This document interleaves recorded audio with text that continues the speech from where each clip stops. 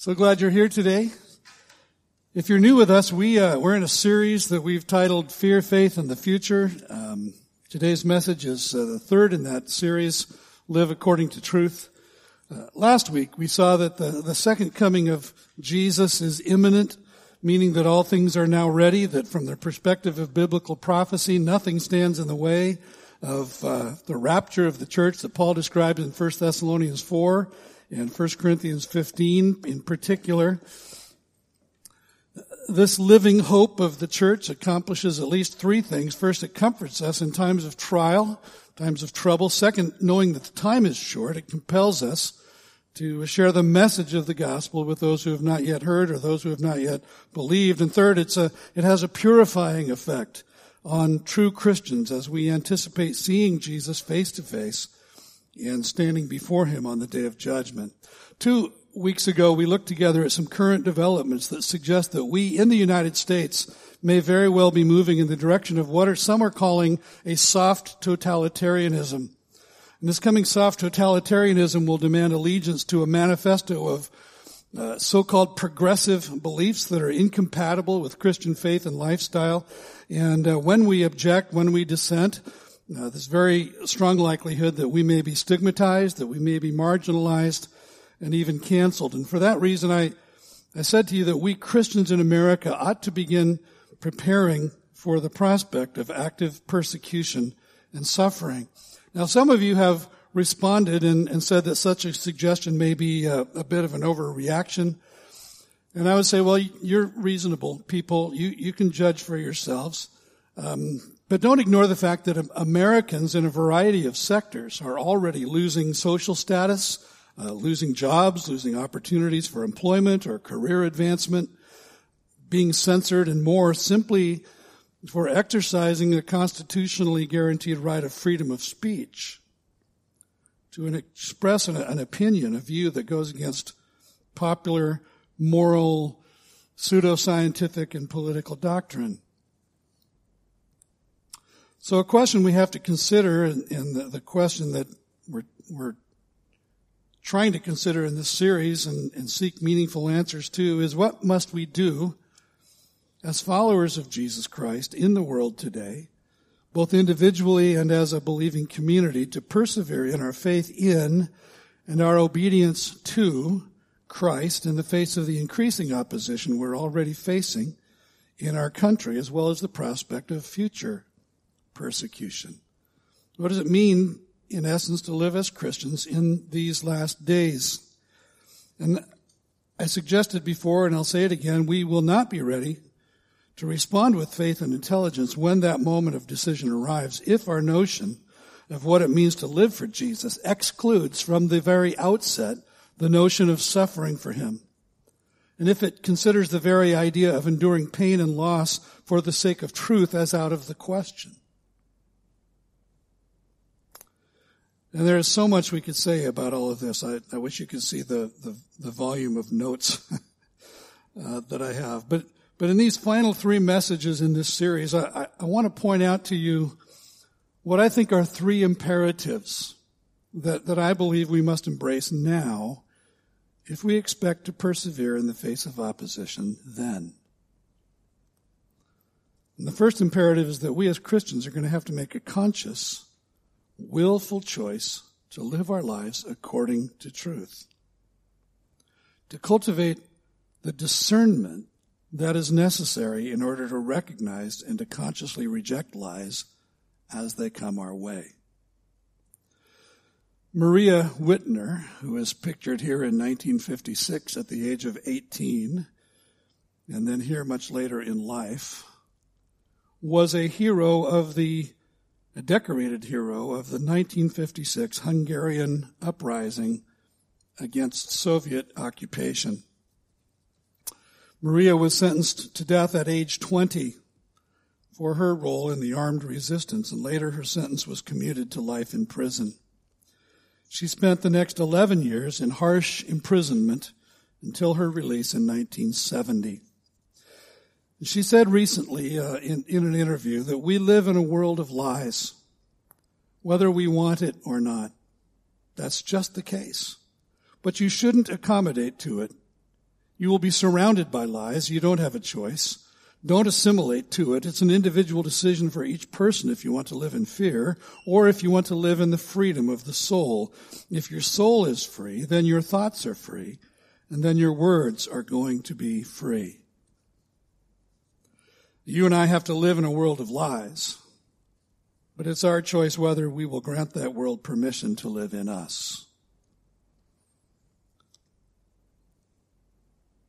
Where, for a Christian, does a commitment to truth, a determination not to live by lies, begin?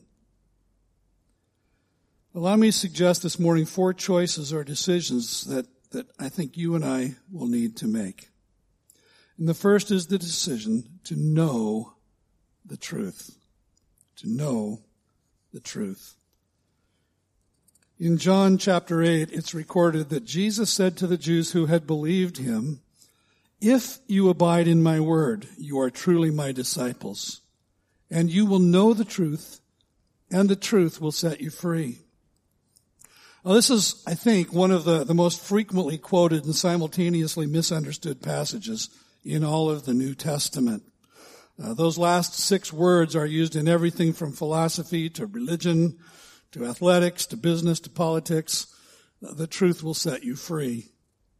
And they're used to communicate all kinds of disconnected messages. But what was Jesus actually conveying when he first spoke those words?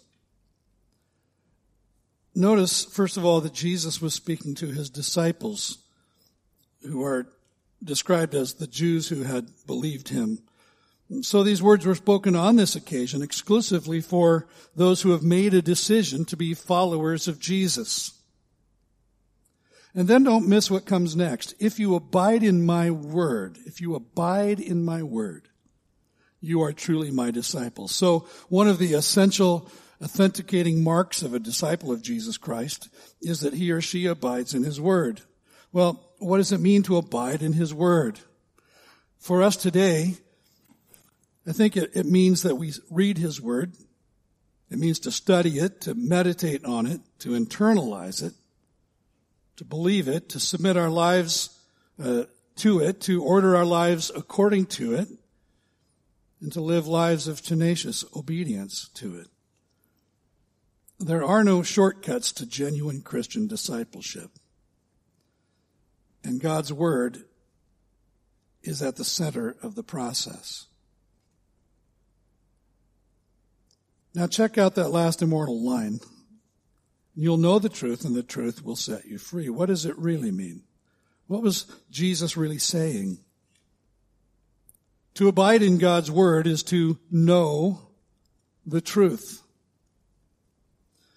And it is in knowing the truth that we are set free. The means of knowing the truth is abiding, hanging out, spending time, digging in to God's word. And it is in knowing and responding in faith and obedience to the truth as God has revealed it in his word that we are enabled to experience then real freedom. To be a real Christian is to be really free. So I'd like to say this morning at the outset, make sure that you are a Christian. Make sure that you're a Christian. Make sure that you understand who Jesus Christ is and what it means to be his disciple. Not as the world defines him, not as popular notions of him dictate, but as we find the real Jesus in the pages of Scripture. Jesus said that there will be many in the last day who think they're going to be admitted into heaven, but who will be incredibly disappointed and dismayed to hear him say, "Depart from me, I never knew you." A terrifying thought. Make sure that you're not among them. That the hope that you think you have isn't a false hope, that you aren't trusting in an inaccurate and inadequate understanding of who Jesus is and what it means to be a Christian according to God's definition. For a long time, observers of the church have been sounding the alarm about an increasing biblical illiteracy among Christians. I was hearing it when I first started out in ministry over 40 years ago. In his book, The Benedict Option, author Rod Dreher relates a story of a conversation that he had over dinner with three professors from a conservative evangelical college where he had been invited to speak. And he writes, I mentioned how much I, a non-evangelical, admired evangelicals for educating their youth so well in Scripture. The professor on my left said that I had a romanticized or at least outdated view of evangelicals. You'd be surprised, he said sadly, by how many of our students come here knowing next to nothing about the Bible. This stunned me. I told the professors that I was used to hearing this complaint from Catholic college professors, but could it really be true of evangelicals too? At a conservative college? I looked around the table. Every head nodded in the affirmative. The professors explained that even though most of these kids came out of church and youth group culture, their theological background was shockingly thin. We do the best we can, but we only have them for 4 years, said one professor. You can't make up in that short time for what they never had. Since that night, I've made a point of asking professors at every Christian college that invites me to lecture to assess the Christian knowledge of their undergraduates. In almost every case, whether the college is Catholic or evangelical, the answer is the same. They are theologically illiterate. A lot of our students come here from some of the most highly regarded Christian schools in this region, said one professor. They don't know anything about their faith, and they don't see that as a problem. They've had it drummed into their heads that Christianity is anything they want it to be. Christianity is anything they want it to be. In 2005, researchers Christian Smith and Melinda Lundquist Denton published a groundbreaking book that was titled Soul Searching: The Religious and Spiritual Lives of American Teenagers. The book, which has been updated and republished twice since then, laid out the findings of a 4-year nationwide project conducted by the University of North Carolina at Chapel Hill, entitled the National Study of Youth and Religion.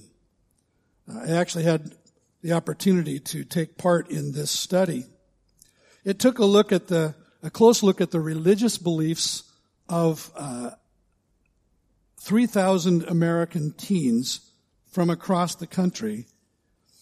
And what they found is that the dominant belief system of many who identify as Christians today can be best described as moralistic, therapeutic deism.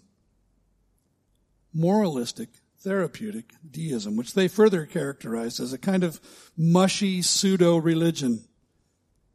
And from what the teens told them, they identified 5 common tenets of this religion. I'll go slow here so you can take notes if you choose to. Number 1, first tenet, a God exists who created and orders the world and watches over human life on earth. Secondly, tenet number 2, God wants people to be good, nice, and fair to each other, as taught in the Bible and by most of the religions of the world. Third, the central goal of life is to be happy and to feel good about oneself. Fourth, God doesn't need to be particularly involved in one's life except when he is needed to resolve a problem. Fifth, good people go to heaven when they die. Now, I can't imagine anyone, when asked about their religious faith, answering, well, I'm a moralistic therapeutic deist. So how did Christian Smith and Melinda Denton arrive at this label to characterize this set of beliefs? Well, they said of this set of beliefs that, first of all, it's moralistic, because the general notion is that all God really wants people to do is to behave themselves. Just be good. There's a high value placed on being good, but good is really defined by the mores of popular culture rather than the moral imperatives of the Bible. So because good is almost entirely defined by secular standards, to tolerate behaviors that the Bible actually calls sin might be seen as good.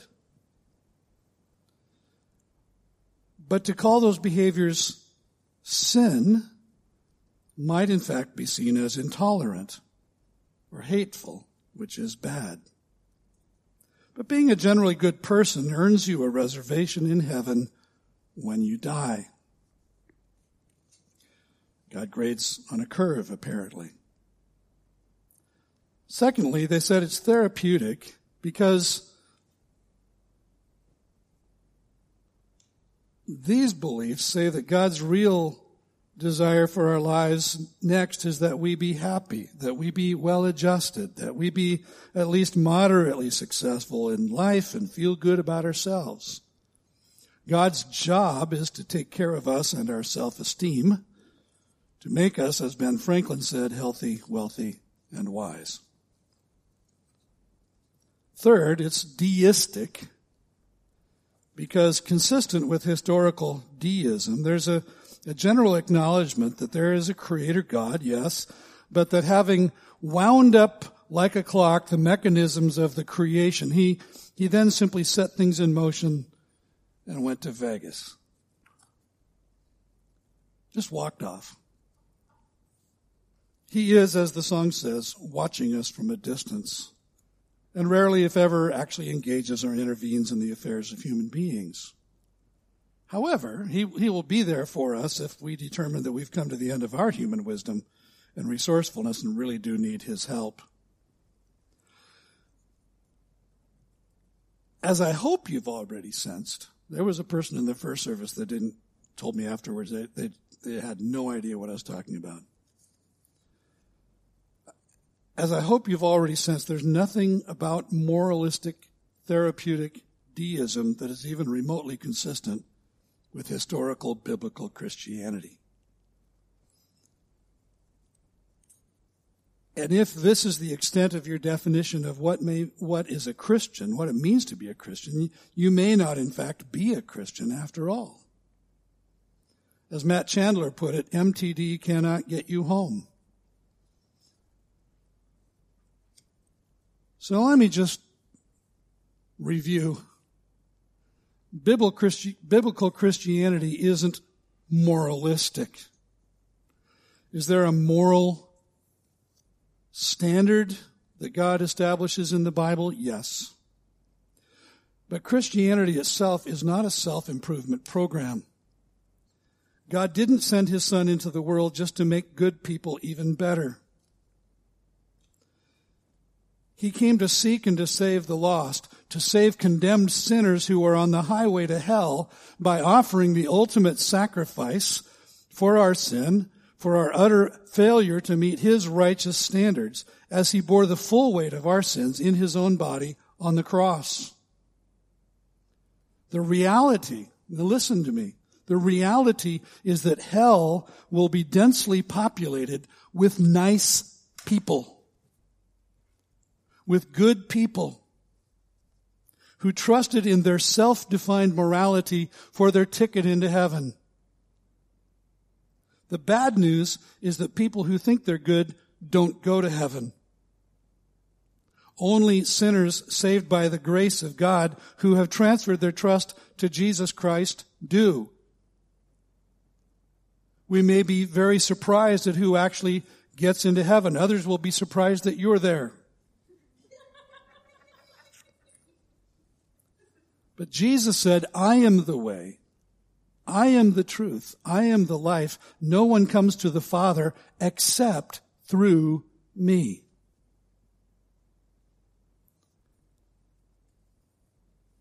Neither is biblical Christianity fundamentally therapeutic. Here's the newsflash. God's purpose in our lives is not primarily that we be happy and well-adjusted, but that we be made holy. And by our lives to point to His greatness, and by the message of the gospel to point to His grace. Would God like you to be happy? Yes, to be happy in Him. To find your joy in Him. To find your satisfaction in knowing that you have the gift of eternal life. The ragged lives of those holy heroes of the faith of whom we read in the pages of the Bible and in the history of the church, both men and women who suffered for their faith in God, stand as an indictment to the far too superficial aims of contemporary Christianity. Hebrews 11 records of believers in the early church that some were tortured, refusing to accept release so that they might rise again to a better life.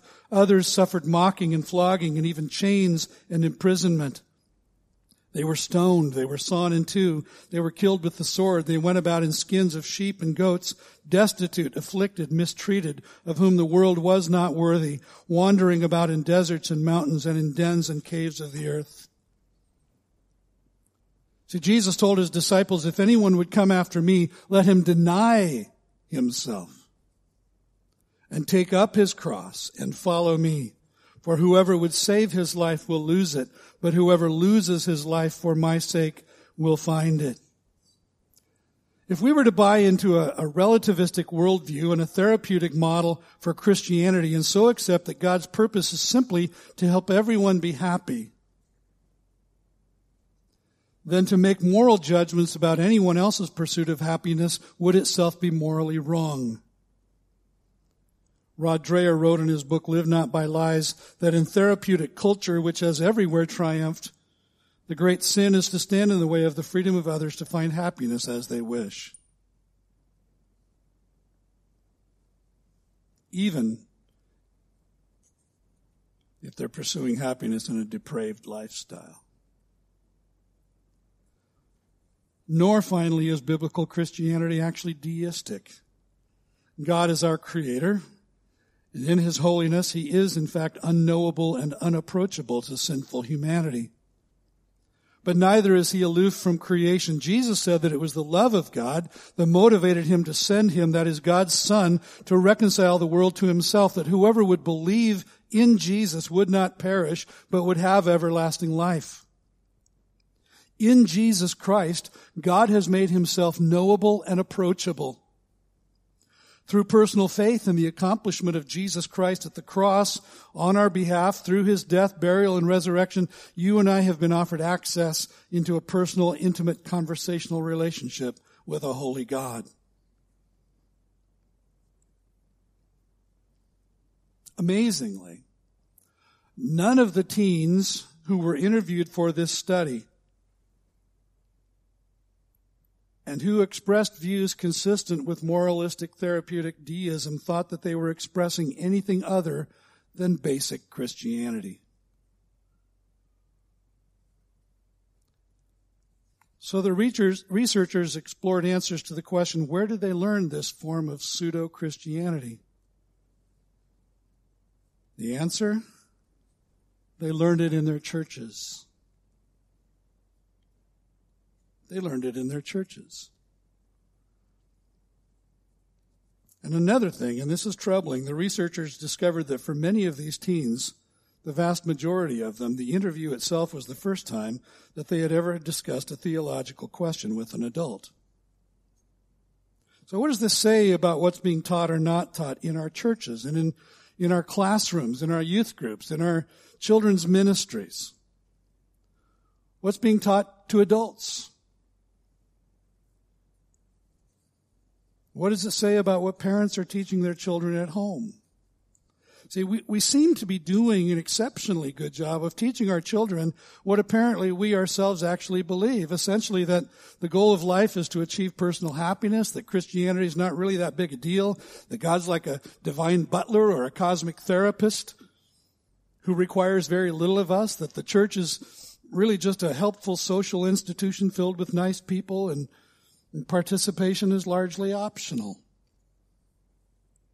And if that's what is being taught in our churches as essential Christianity, then getting young people to church more often is not the solution. In fact, it may do more harm than good. The Apostle Paul wrote to his protege Timothy saying, "For the time is coming when people will not endure sound teaching, but having itching ears they will accumulate for themselves teachers to suit their own passions, and will turn away from listening to the truth and wander off into myths." And the only thing I can think, and I'm a pretty simple guy, if it's true that the time is coming when people will not endure sound teaching, then we need to do it anyway. We need to do it anyway. Moralistic therapeutic deism needs to be directly confronted and needs to be systematically dismantled. We need to know the truth, and that comes from abiding in God's Word, consuming a steady diet of the Scriptures. There is no shortcut. I really want to encourage you to be here for our Apostles' Creed series that will begin this Sunday after Easter. Hope you'll be here at Easter as well. There'll be a lot of people we haven't seen since Christmas.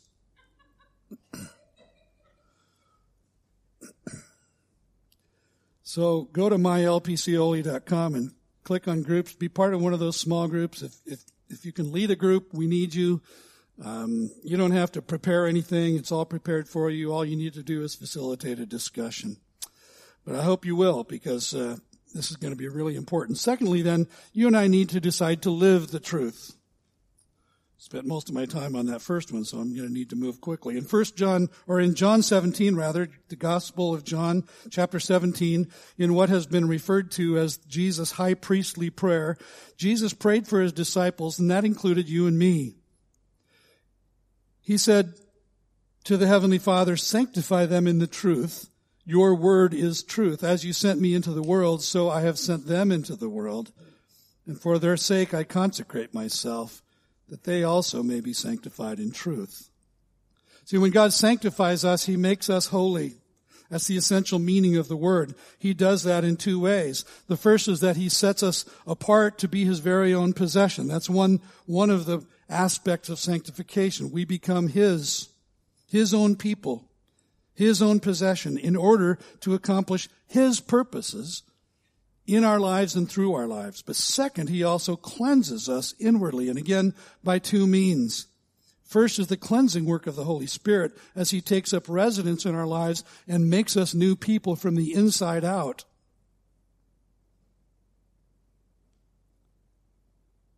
By the way, which is a reminder that Christianity is not moralistic. It doesn't start on the outside. It starts on the inside. And the second means of that cleansing is the purifying work of His Word, which is the Bible, which was breathed out by the Holy Spirit, which is the very Word of God. And if we're going to allow Him to do that work in us, then we're going to need to make a commitment, not only to know the truth, but to live it out in our daily lives. The Apostle John wrote of his congregation, "I have no greater joy than to hear that my children are walking in the truth."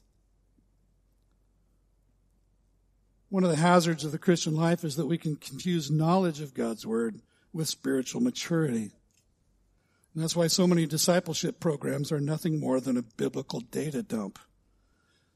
But spiritual maturity comes not only from knowing the Word, which is vital, not to slight that at all, it is absolutely vital, but then submitting our lives to its authority and living in obedience to it. James, the brother of Jesus, wrote, "Be doers of the word and not hearers only, deceiving yourselves. For if anyone is a hearer of the word and not a doer, he is like a man who looks intently at his natural face in a mirror." And I left off the important line, which is, "and then promptly forgets what he looks like." Promptly forgets what he looks like. Third, we need as Christians to decide to teach the truth. Teach the truth. God's Word tells us that there are three essential contexts in which we're to teach the truth. The first is in the home. It's in the home. We're going to address the importance of what happens in our homes in much greater depth next Sunday, but today I want to make a simple point, which is that what is valued, what is taught, what is modeled in your home will have a far greater formative influence in the lives of your children than anything that they will be taught in the church, in the school, or in the world. Sometimes as parents today we can think, man, we're so up against it when our kids are in the public schools and they're being taught things that they're antithetical to our faith. But I want to encourage you as parents and as grandparents that the things that you're teaching your children in the home, who you are, what you value, what you believe, the conversations that you have about what they're learning, the dialogues you have that sometimes need to refute a falsehood that they have been told, you have much greater influence in the lives of your children than any of those outside institutions. Your life is, as it were, the trellis on which the vine of their lives takes shape. The church has a vital role to play in the spiritual formation of young people, but God has ordained the family and the home as the primary center for spiritual nurture. God has placed on Christian parents the primary responsibility. Paul wrote to the church in Ephesus, chapter 6, verse 4, "Fathers, do not provoke your children to anger, but bring them up in the discipline and instruction of the Lord." And guys, please don't miss that he says fathers.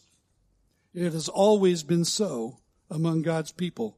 If we go back to Deuteronomy 6 and the Shema, "Hear, O Israel, the Lord is God, the Lord is one, and you shall love the Lord your God with all your heart, soul, and strength. And these words which I'm commanding you today shall be on your heart. And you shall teach them diligently to your children and speak of them when you sit in your house, when you walk by the way, when you lie down, when you rise up." He was talking to the men of Israel. So men, let me ask you, why is it that we always allow the women to be the teachers? Why do we just defer that responsibility? Why is it that our children's ministry is full of women and very few men? Bring them up in the discipline and instruction of the Lord. It's on us, men. And in fact, there are many Christian men who have had no godly role model in their homes. But it doesn't absolve you of the responsibility of walking with God in a way that your children can see and learn from. Second context is the church. You teach the truth in the church. God has given to the church an essential role of teaching that's set alongside the home in importance, and we need to take that very seriously. We're going to be talking about that in a couple of weeks. Notice Ephesians 4, verses 11 to 16 and 25. "And he gave the apostles," that is, Jesus gave the apostles, the prophets, the evangelists, the shepherds, that is, the pastors and teachers, to equip the saints for the work of ministry, for building up the body of Christ, until we all attain to the unity of the faith and of the knowledge of the Son of God, to mature manhood, to the measure of the stature of the fullness of Christ, so that we may no longer be children, tossed to and fro by the waves, and carried about by every wind of doctrine, by human cunning, by craftiness and deceitful schemes. Rather, speaking the truth in love, we are to grow up in every way into Him who is the head, into Christ, from whom the whole body, joined and held together by every joint with which it is equipped, when each part is working properly, makes the body grow so that it builds itself up in love. Therefore, having put away falsehood, let each one of you speak the truth with his neighbor, for we are members one of another. And there's so much we could say about that, isn't there? Don't miss that spiritual maturity means doctrinal stability. It means that you have been bathed in, immersed in the truth, and it has made its way in and through your life. So that you're not susceptible to human cunning and craftiness and deceitful schemes. Notice also with me that to grow to maturity in Christ seems in Paul's mind to be impossible apart from the church. And that, in fact, one of the goals of spiritual maturity is that we participate together in building up the church.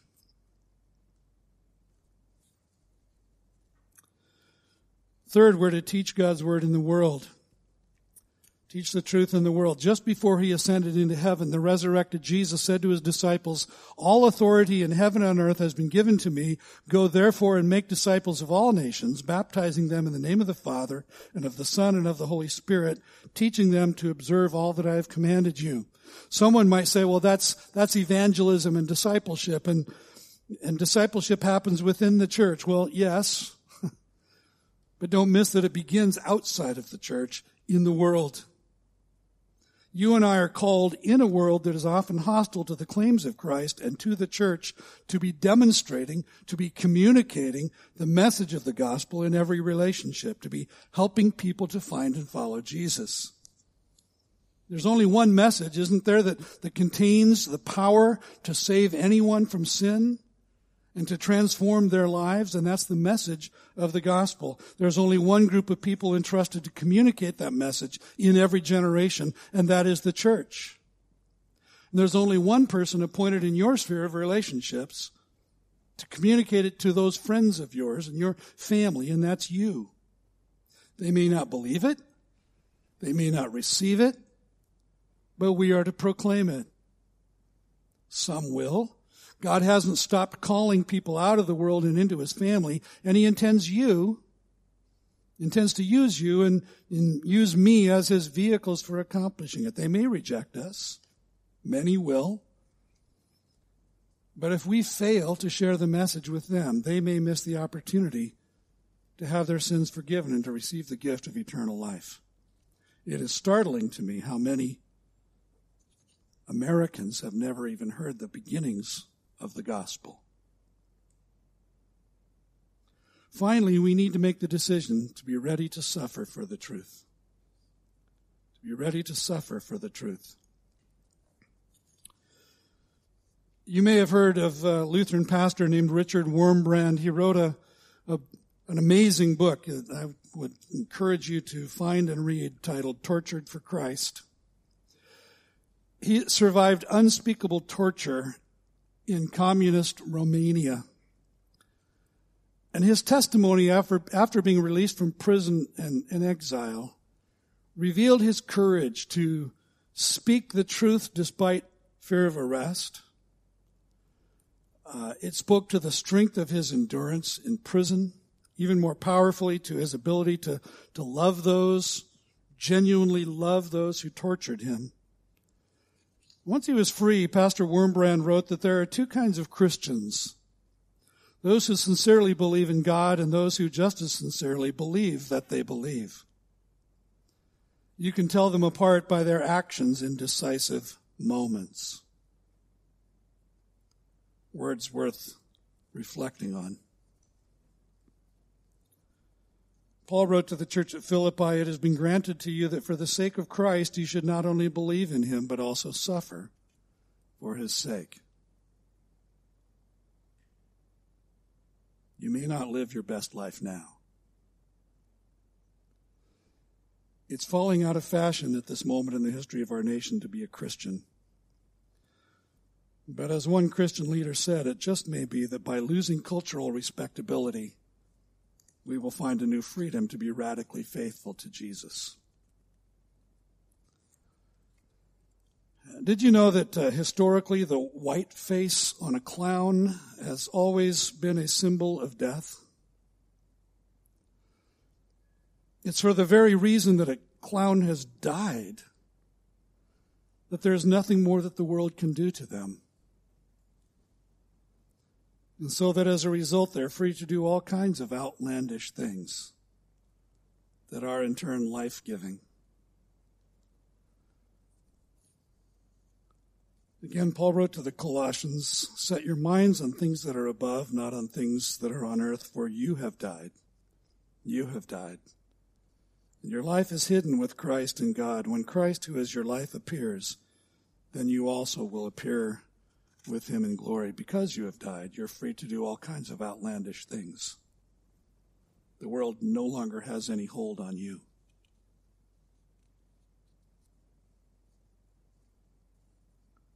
Because in Christ we have died, our life is hidden with Christ in God, and when Christ appears, our life will be revealed. There's nothing more we need fear from the world, so as we now face the increasing prospect that in our lifetimes, or in the lifetimes of our children and grandchildren, we may be subjected to increasing hostility, to active persecution, to suffering for the sake of the gospel, and for our obedience to Jesus Christ. We need to contemplate our answer to the question of how we will respond in the decisive moment. See, I tend to think of suffering on a continuum, from little suffering to big suffering. Little suffering is that contradiction between what you want and what you shouldn't have. In that moment when you're tempted to do, to take, to say something you shouldn't. That's little suffering. That's a tension. The Holy Spirit working in you. It's denying yourself. But if you can't endure in the little stuff, how will you endure in the big stuff?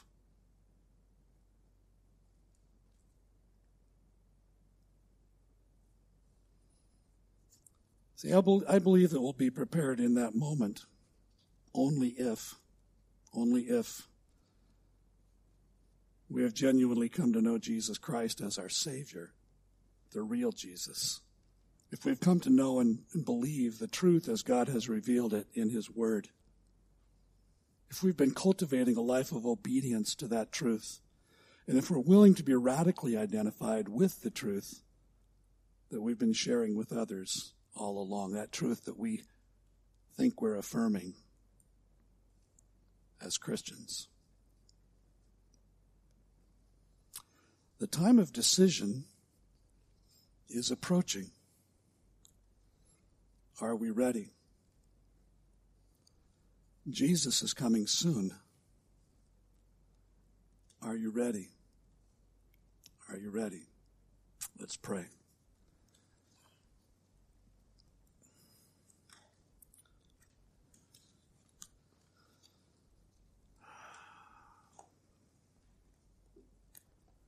Lord, thank you for your word. Thank you for these truths. Lord, may we be people who are committed to knowing the truth. May we live the truth. May we teach the truth. May we be ready and willing to suffer for the truth. Knowing that we have died and our lives are hidden with Christ in God, and that our true life will be ultimately revealed when He comes, that this is just the preamble to eternity. And may we, Lord, be ready and prepared to stand in obedience and radical identification with Jesus in those moments when our flesh is telling us everything but to stand.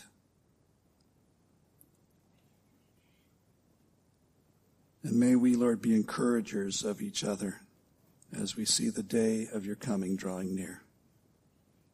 And we pray it in Jesus' name. Amen.